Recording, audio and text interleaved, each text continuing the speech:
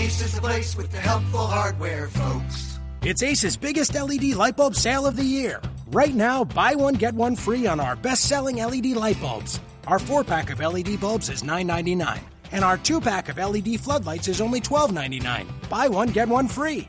There's no limit on how much you can save, so stock up now. Hurry in. Buy one, get one free on long-lasting 10-year LED bulbs, now through Monday, only at your neighborhood Ace. See participating stores for details. You are Locked On Mavericks, your daily podcast on the Dallas Mavericks. Part of the Locked On Podcast Network. Your team every day.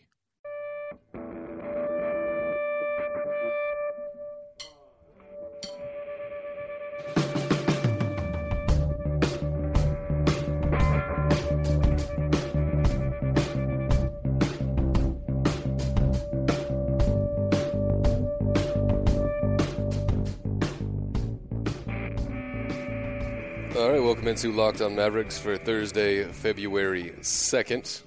It's episode number 80. I had my tabulations incorrect yesterday. I know you were real worried about that. But my name is Mike Marshall. His name is Jacob Kemp. He is at not Jack Kemp. I am at Machine Sports. You can follow the show as well at Locked On Mavs. And if you feel like emailing some questions, you can do that at lockedonmavs@gmail.com. And if you'd like us to be speaking about your business right now, feel free to email us at lockedonmavs.com or hit us up on either of those Twitter accounts. And we'll see if we can squeeze you in and get you in front of thousands of people every day, if you'd be into that kind of thing. All right. So Mavs win last night at home, and let's get to the important stuff first. How was the halftime act? It was Miss Texas 2016 doing baton twirling. Now, it's not a great selection for a halftime show because there's no danger. But I have to tell you that even going back to like being in high school and going to college football games while the band is playing, I find baton twirling to be underrated because it basically looks like long juggling. Yeah. Which juggling looks hard, but then let's make it 4 or 5 feet long or 3 feet long. I mean, that's like ninja stuff, and I don't know. I think it's underrated. I think if she was dressed like in ninja gear with like a mask on, people would think it was a lot more impressive. It looks combat-esque, and she never dropped it. Now, if they were on fire or something, obviously. Ooh, okay. Now I'm listening. You're talking about a little bit of a kick up, but. Or what if, you're walking on a wire, yeah, baton twirling, and underneath you is a pull of scorps? There's obviously ways you could kick it up, including scorps, but I think we underrate that craft. I think it looks pretty hard, and everyone's just kind of like, oh yeah, that's over there. I mean, I think that looks harder to me than playing an instrument. Well, it's a step up from flag waving, right, and twirling flags, but it's not quite I don't know, throwing the gun around, whatever the military people do whenever they do their whole, launch the gun up in the air and catch it and lock it back down, or the rifle. Yeah. You know what, though? The thing is, that gun's not loaded. That's true, but it's heavier, I would assume. It's heavier, but there's only one of them. Yeah. She's got 3 things that she's throwing around, and sometimes she's catching them with her feet. Oh, really? Yeah. I assume there was, one at two max batons. No, sometimes there's 3. It's juggling. It's okay. Just much like whenever Burger King earlier this year released the Long Burger, which was essentially just a burger with a sub bread. Uh-huh. This is just long juggling. Long juggling. Okay. Well, I'm glad she got some shine. It was fine. Have you noticed all my solutions to these halftime shows involve scorps? I think it's because you've never been up close and personal with a scorpion, man. You don't want to be anywhere near those things. I've held one. I've held a big one, a giant, black-shelled one. Hey, a photo. I don't think it had, the stinger, but whatever. All right, so Mavs win at home, 113-105. And they are in the middle of, on the road to one of the more confusing 52-win seasons of all time. This is just going to be quite the story to tell whenever they finish 52-30. and they're playing Utah in the first round. All right, let's check in on 538, if you don't mind. Now projected at 34 wins, which would put them the ninth pick in the draft. And I'm going to go ahead and tell you, I don't think they're getting a top 10 pick. I just don't.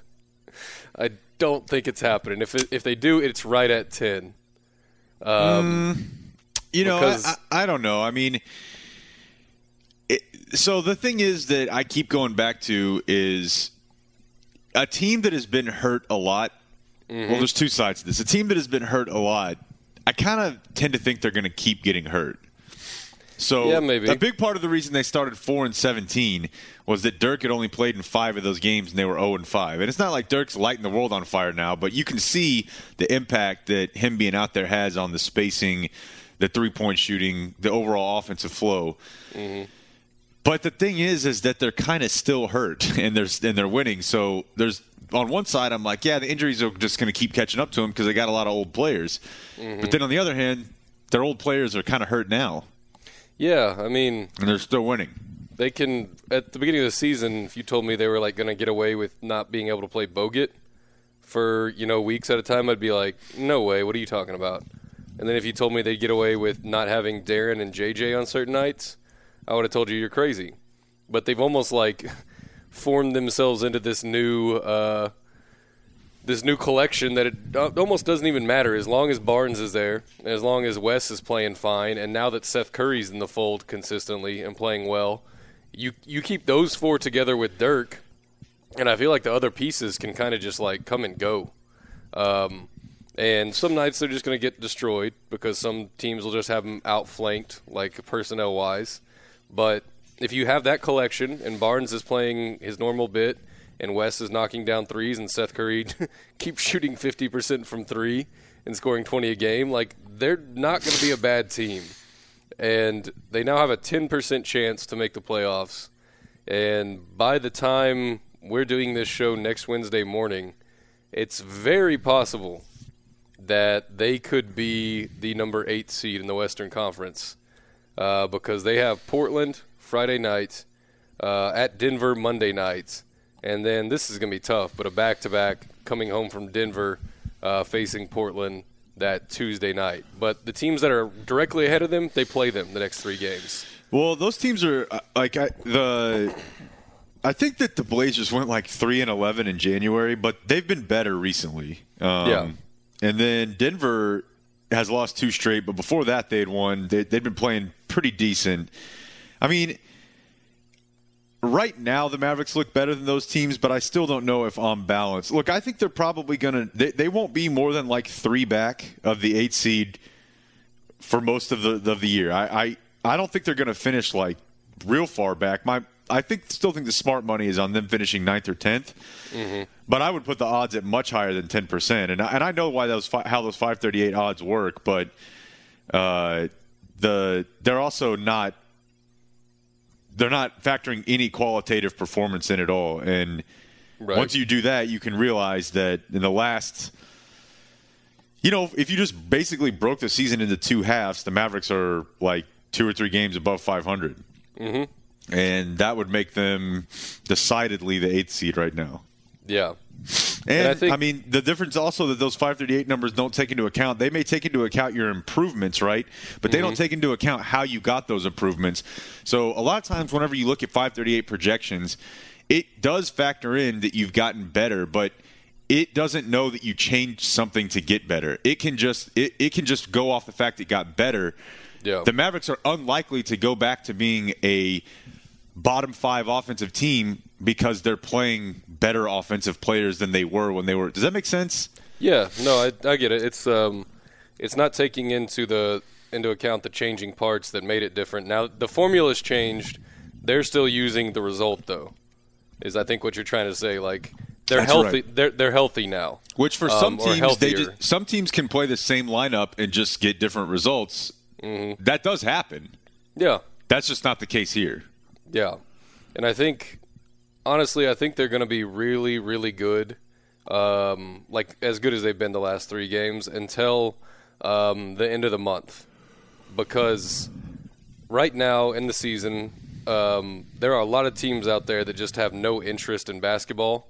These are like the longest days, the dog days of the NBA season, where teams don't want to bear down, they don't want to play defense, they don't want to compete for 48 minutes, and they're just like holding their breath until the All-Star break gets here.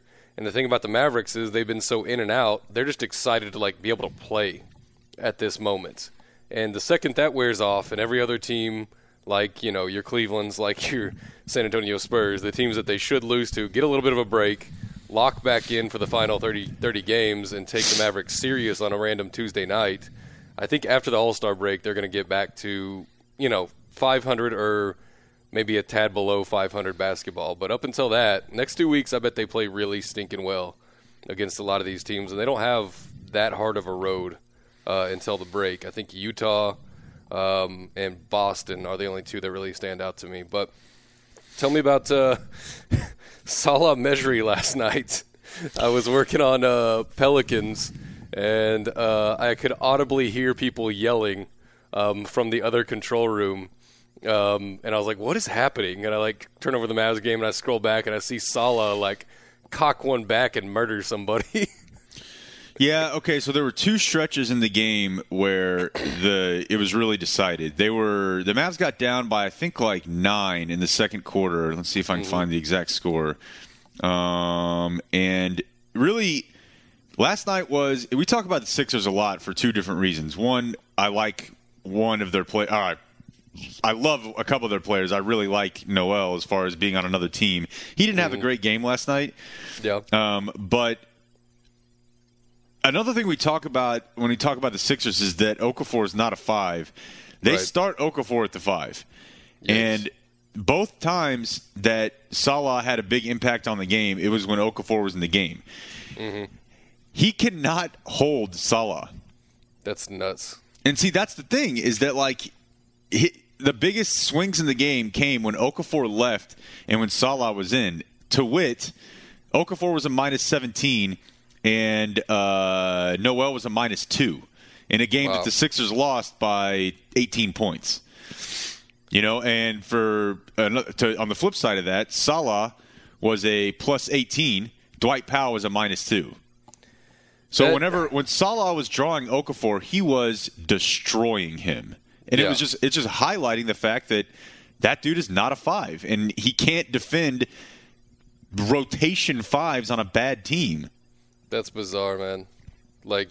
The second Okafor comes into the game, they would put Salah in, and he would eat him alive. That's really insane. And if you're starting Okafor at the 5, I think other teams, whenever they come into Dallas or the Mavericks roll into their city, they should look at the Mavs lineup and go, what lineup do I need to start to make sure they can't get away with Dirk starting at center? What combination of bigs do I need to roll out there to make sure that it's not couth for them to roll out Dirk at the 5? And no one's been doing that lately. I'm like, dude, just roll out some big that's going to out-rebound him by 6 boards on the night and keep him off the block and make him pay for playing the 5. And nobody's doing it. And it's just so bizarre to me that they're letting the Mavericks get away with starting – Yogi and Seth and West, the 1, 2, 3, and thus starting Dirk at the 5. And I know the Sixers didn't really have a lot of options. I mean, you could have started Noel. I would have done that. And move Okafor. Right, because you can outflank the Mavericks at this point in the season. They're still hurt enough. Yep. Where Darren's not playing, where JJ's not playing, where Bogut's not in there. And you can beat them before the game even starts if you're smart about it.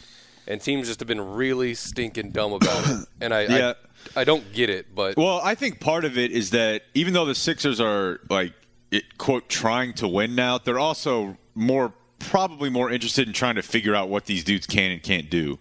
Right. I don't think Brett Brown's an idiot. I think he wants to play Okafor at the 5 just enough to prove to everybody, look, this dude can't play 5. Get him off my team. Yeah. It was 71-65 Mavs with 2:23 left. When Okafor subbed in the third quarter, when Okafor subs in for Noel. Mm-hmm. 1 minute later, Mejri comes in for Powell. And from 2:23 at 75-61, when Okafor comes in, and then 50 seconds later Noel comes in, or excuse me, Okafor leaves for Noel. God, Okafor leaves the game. Whatever, you know what I'm trying to say. I can't. I just can't do it right now. We get the Mejri-Okafor matchup. From the start of the fourth quarter, you had an oop by Mejri from Curry. You had a defensive rebound from Mejri off of an Ilyasova miss. You had a Curry missed three that Salah pretty much goaltended on in a putback dunk. Then you had a cut from Mejri where Farrell found him. So now he's scored 6 straight points. Curry gets then Mejri gets the defensive rebound. Curry hits 2 free throws. Then Mejri has a driving dunk where he puts it on the freaking floor. And then he has a cut there where Harris finds him. So he scored 2, 4, 6, 8. He scored 10 of 12 points and he had 10 points and 4 rebounds in a span of 4 minutes. Good God.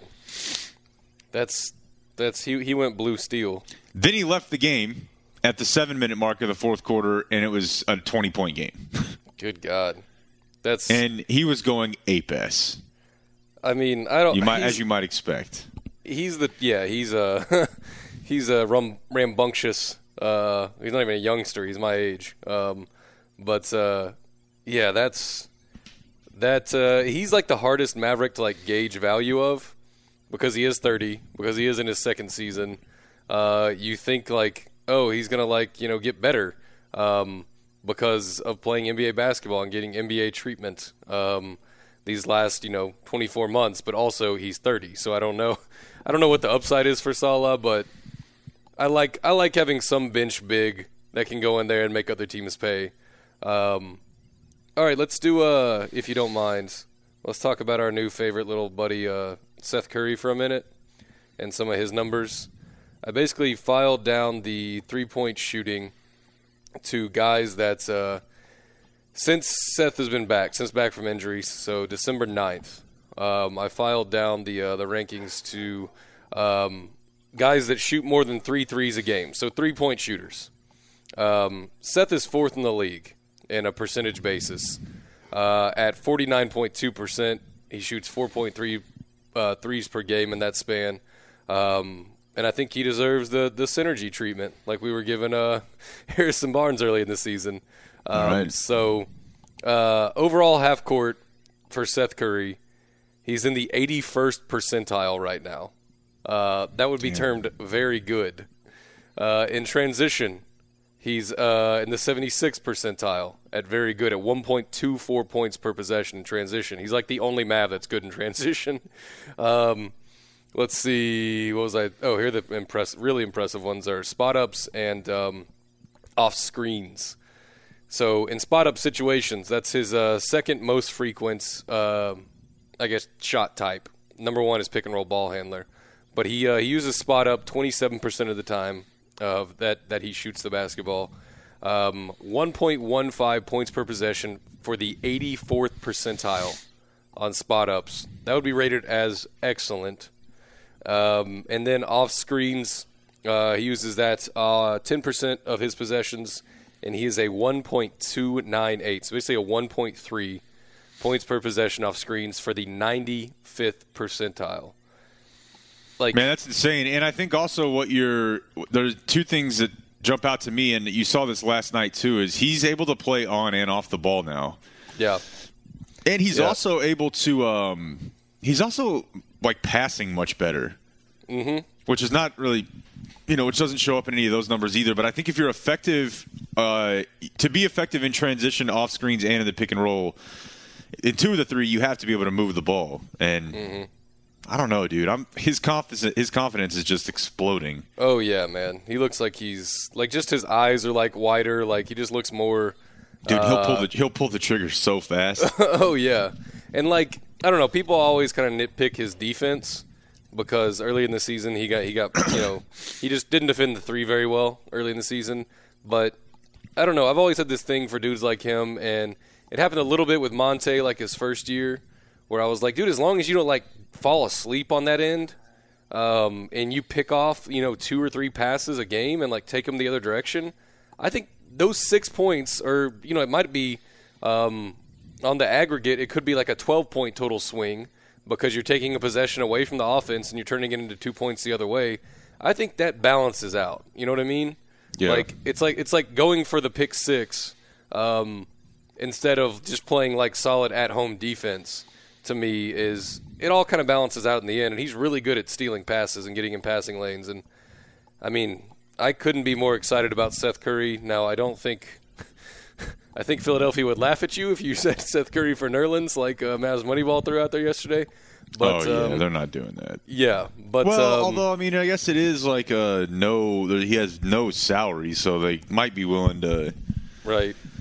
Like regardless of what you think of their futures, I mean, Noel's going to be way more expensive to keep. Oh yeah, but dude, just think about right now. Like Damaris brought this up last night. Think about if the Cavs had replaced Dellavedova with Curry for the exception. Oh. Or whatever he's getting right there. Well, you know what I mean? Like, that's the type of player they need. Hell, even Yogi right now would help them based on 3 games. But that's what we were talking about the other night. I was like, they'd kill for Yogi right now. But Curry, I mean, on $3 million a year or whatever, he would be getting heavy minutes for the Cavs right now. Hell, JJ. Yeah. I mean, that's why they're looking at Darren. I mean, everybody outside of Devin that plays like the 1 or 2 on our team right now would significantly help the Cavaliers win at this moment. All right, and I guess we can wrap up with some of the rating totals. Updated it over the last 11 games. The Mavericks are 6th in offensive rating. They are 4th in defensive rating. They are 1st in assist to turnover percentage, ratio. I'm sorry.